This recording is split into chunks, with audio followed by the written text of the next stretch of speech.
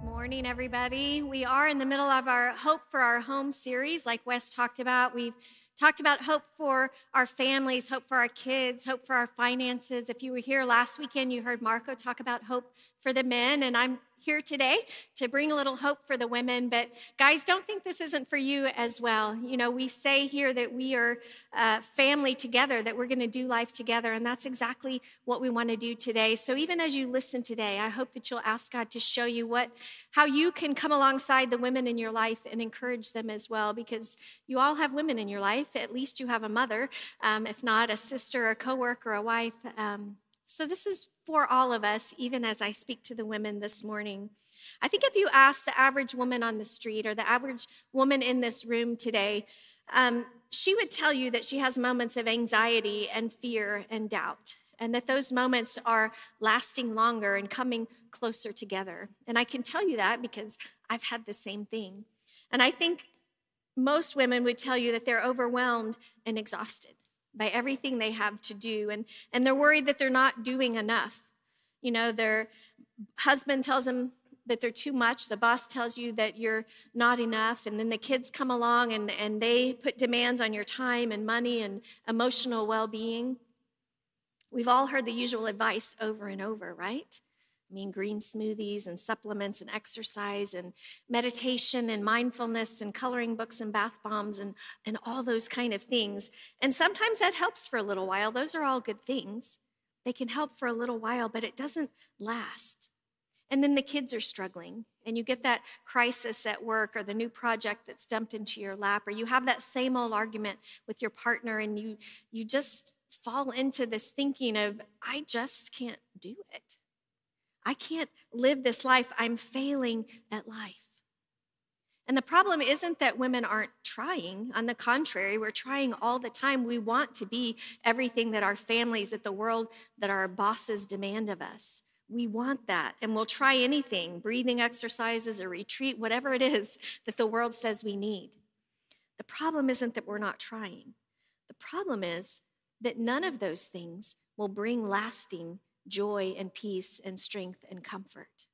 So we're trying the wrong things. They bring temporary relief to us, but they can't supply the things that our souls are crying out for. And we continue striving after the wrong things, and we end up making things so much worse. And that was all before the pandemic, right? I mean, since the pandemic, studies show that 55% of women have experienced some sort of income loss. Did you know that? 41% of women have felt afraid and wondered how they're going to put food on the table. And I'm pretty sure that 100% of mothers are concerned about the impact on their children, on their development, on their education, on their emotional well-being. Every aspect of life has changed. So it's no surprise then if you're feeling a little shaky today, if your sanity seems to be in question maybe. But I want to encourage you today that although you may feel unsure, God is sure. You may feel unsteady, but God is steady. You may feel out of control, but God is still in control. Even though you're unmoored, God is anchored. He hasn't changed. The whole world changed over the course of this last year, but God hasn't changed, and He won't change. I want you to remember that this morning. You know, most of us have the belief that we're supposed to be happy, that things are supposed to go well and be good and easy, but the truth is just the opposite. Suffering is normal. It's a normal part of the world that we live in. The Apostle Peter describes our life here on earth as a fiery ordeal. That pretty much sums it up, right? I mean, heartache and tragedy, illness and pressures, irritations of all kind show up every day, all the time. And there's no, they come indiscriminately. They don't confine themselves to one season of life. Every season has those things, right? So what do we do? In 2020, my father-in-law passed away. I lost my uncle to a stroke from COVID. Mark tore his tendon 2 surgeries later. He's still recovering. Mark and I had COVID, our daughter, our son-in-law, various family members, my brother. We have family members out of work. Life is hard, and it doesn't seem to let up, does it? Psychiatrist and author Scott Peck says in his book, The Road Less Traveled, he opens the book with, "Life is difficult." And that's just the truth. So often we think it should be easy, and if it's not, then we think either something's wrong with me or I'm doing something wrong. But the Bible tells us it's to be expected. That's life here on this planet. Jesus said in John 16:33, "For in this unbelieving world you will experience trouble and sorrow, but you must be courageous, for I have conquered the world." Suffering isn't a failure of faith on your part. Suffering doesn't mean that God's promises don't hold true for you.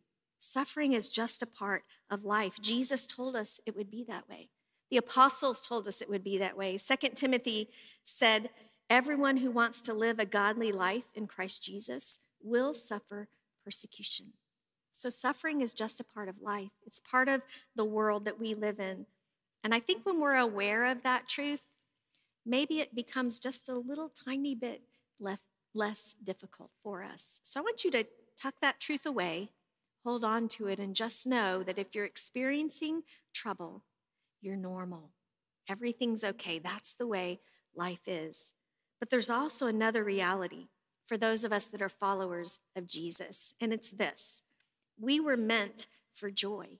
We were created for joy. That's what God wants us to experience in our life. And I know so often in this crazy world, that seems impossible. How do we grab hold of joy? Especially with this never-ending news cycle and all the things that keep coming up. It feels like joy can't be ours, but God says it is yours. And it's the joy that stands in the face of these difficult times. It's a joy that never lets go, that never gives up.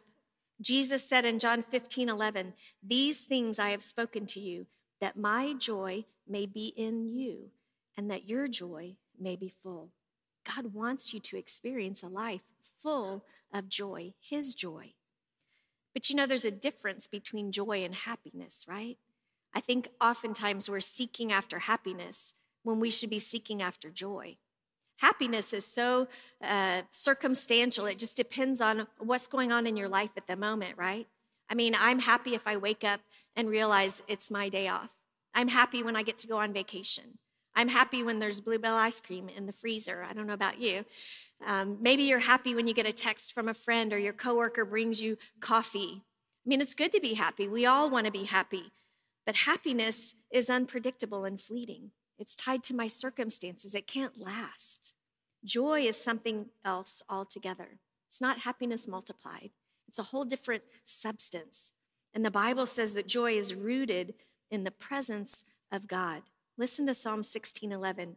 "You make known to me the path of life. In your presence there is fullness of joy. At your right hand are pleasures forevermore."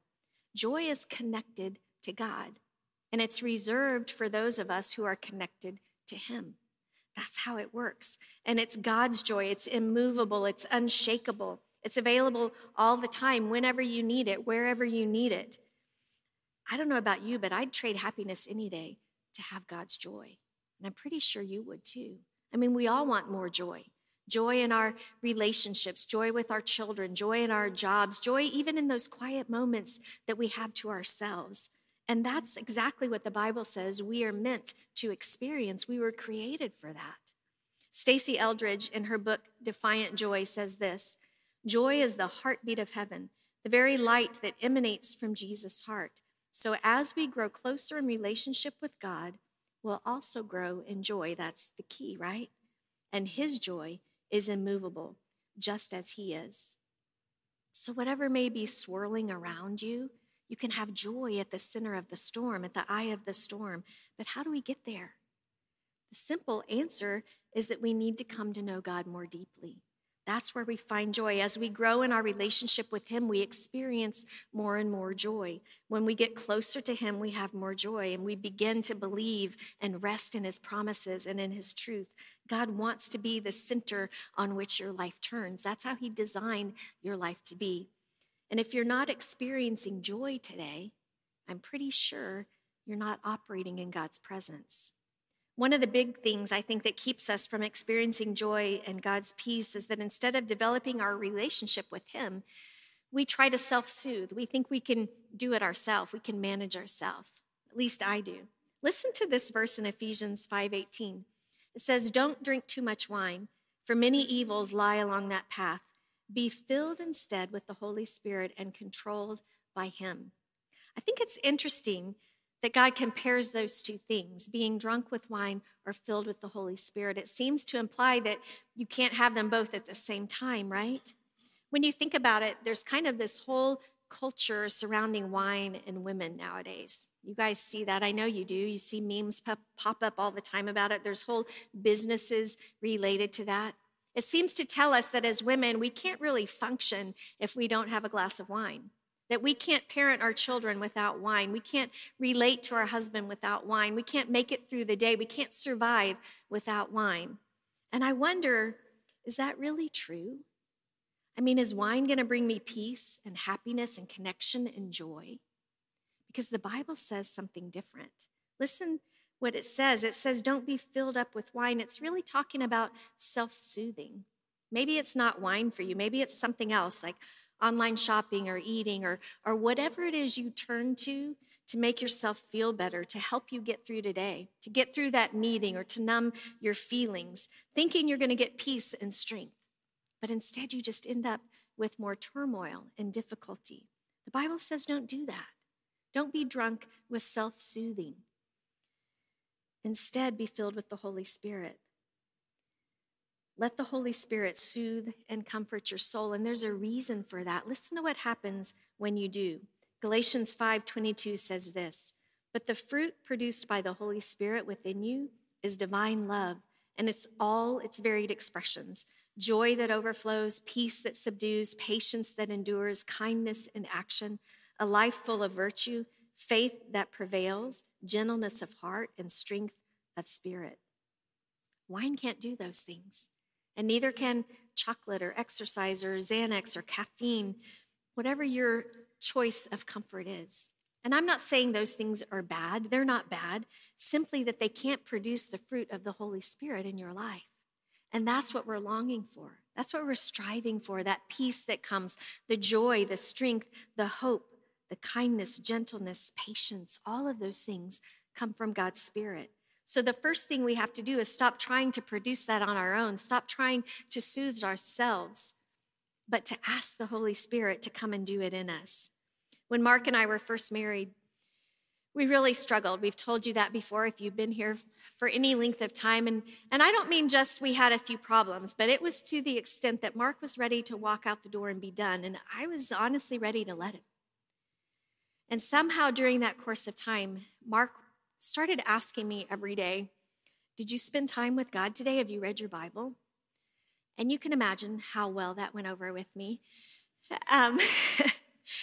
But somehow, God spoke to my heart during that time, and I realized that, you know what? Mark's probably right. I haven't been doing that. I haven't been walking with God. I haven't been reading my Bible or spending time meditating on his word, spending time in prayer. And so I secretly started to do it. I didn't want him to know that I was listening to what he said. And I secretly started spending time with God every day. And the most amazing thing happened. My heart was transformed, but our marriage began to transform. And I've been doing it every day for the last 37 years since.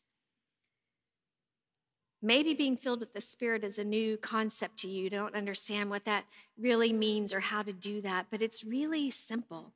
All you have to do is ask God every day to fill you with the Spirit.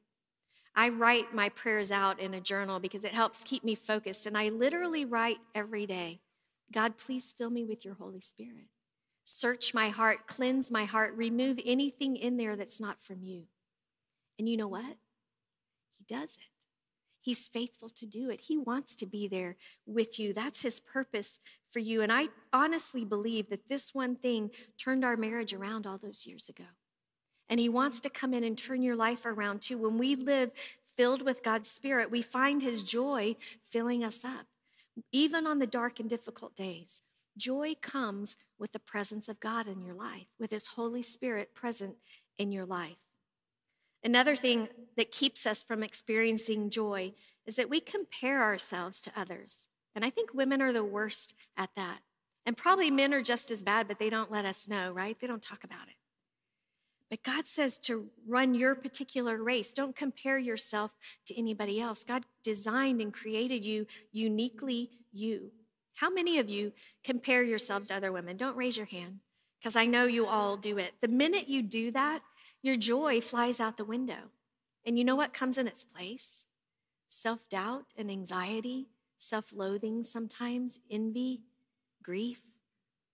I mean, that's not how you want to live, is it? Comparing yourself to someone else is such a dangerous thing. Studies even show that when you compare yourself to other people, you lose your ability to trust people, and you devalue your own self.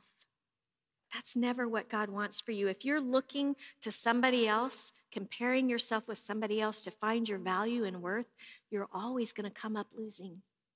That's guaranteed. If you Google the danger of comparing yourself to other people, which I did this week, hundreds of articles come up, thousands probably. It's dangerous. And here's what I want you to remember. God designed and created you uniquely you for your purpose. He's planned out your life. He's planned out your course, your race, and it's only yours. And the Bible says, follow that path. Listen to Hebrews 12:1. Let us run with patience the particular race that God has set before us. I think it's so important that we realize that's what God has done, and that's what he has for us. He's planned your particular race, and it's not anybody else's. Your life is not supposed to look like anybody else's life. It's the one God designed for you. The problem comes when I start comparing my life to somebody else, looking around. Well, her life looks a little easier. Maybe a little more prestigious, a little more fun. Why did God give me this life? And all of a sudden, all those negative feelings come in again. Do any of you guys ski? When I was in high school, my family lived in California, and my parents decided we were going to learn to ski. And so they took us to Mammoth Mountain, and we took lessons, and we all learned to ski, and we would go back every year.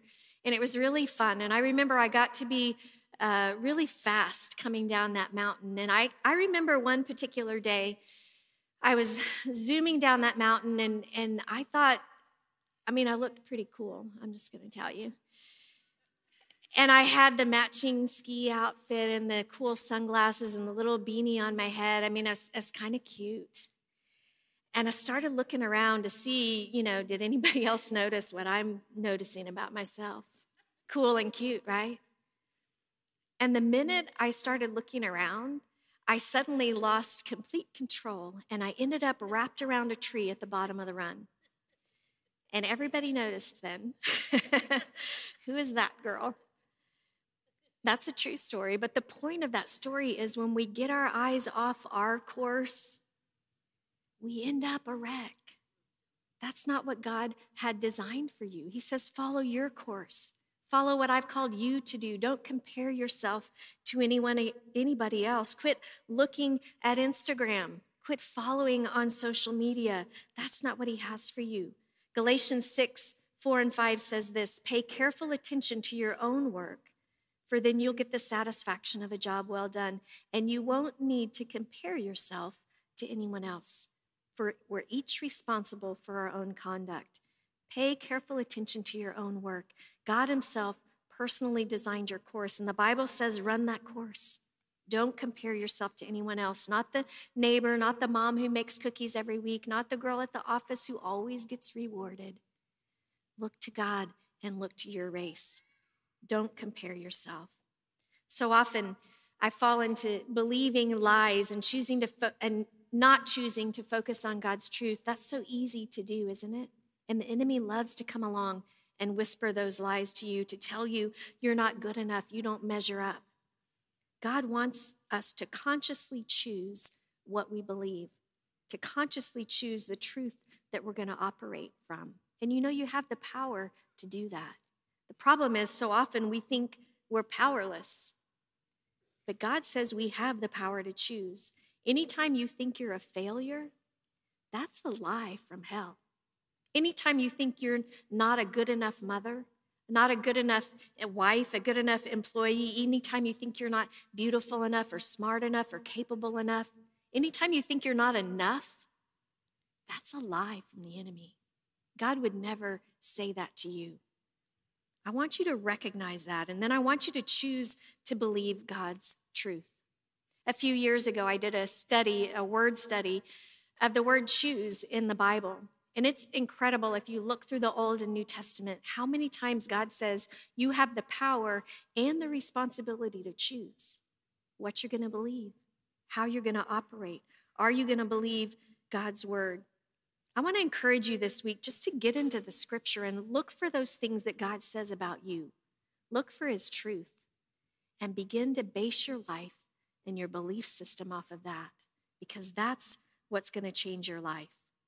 Maybe the lies you believe aren't about yourself, but they're about the world around you, and it's suffocating you, suffocating the joy out of you. I mean, it's hard with this constant news feed, with all the difficulty that's going on in the world. But God wants you to experience his joy. Get back into his word.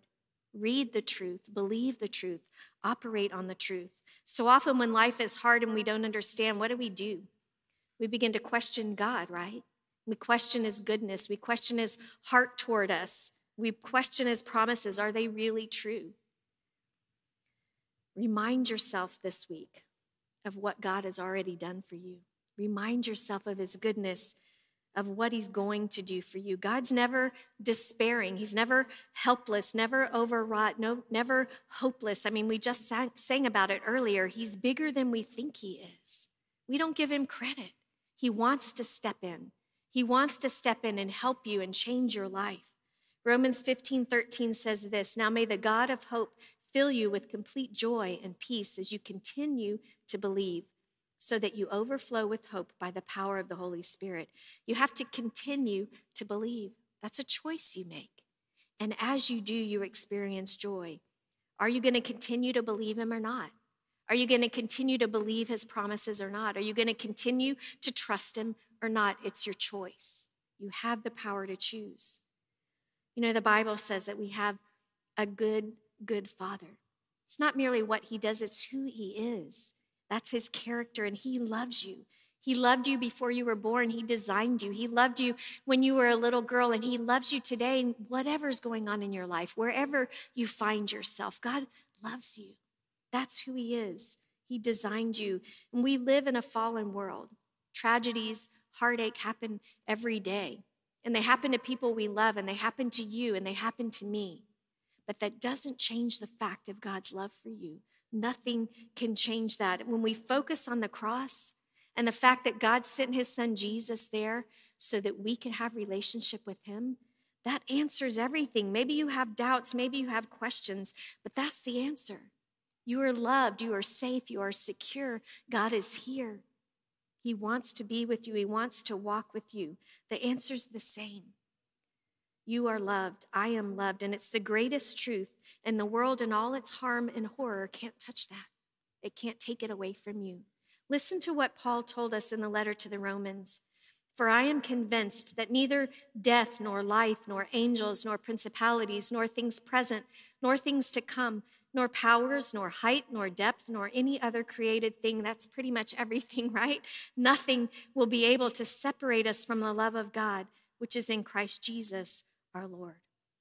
God loves you so much. He sent his son to die for you. He is for you. He fights for you. You can trust his goodness. The end of your story is a good one, no matter what's going on today.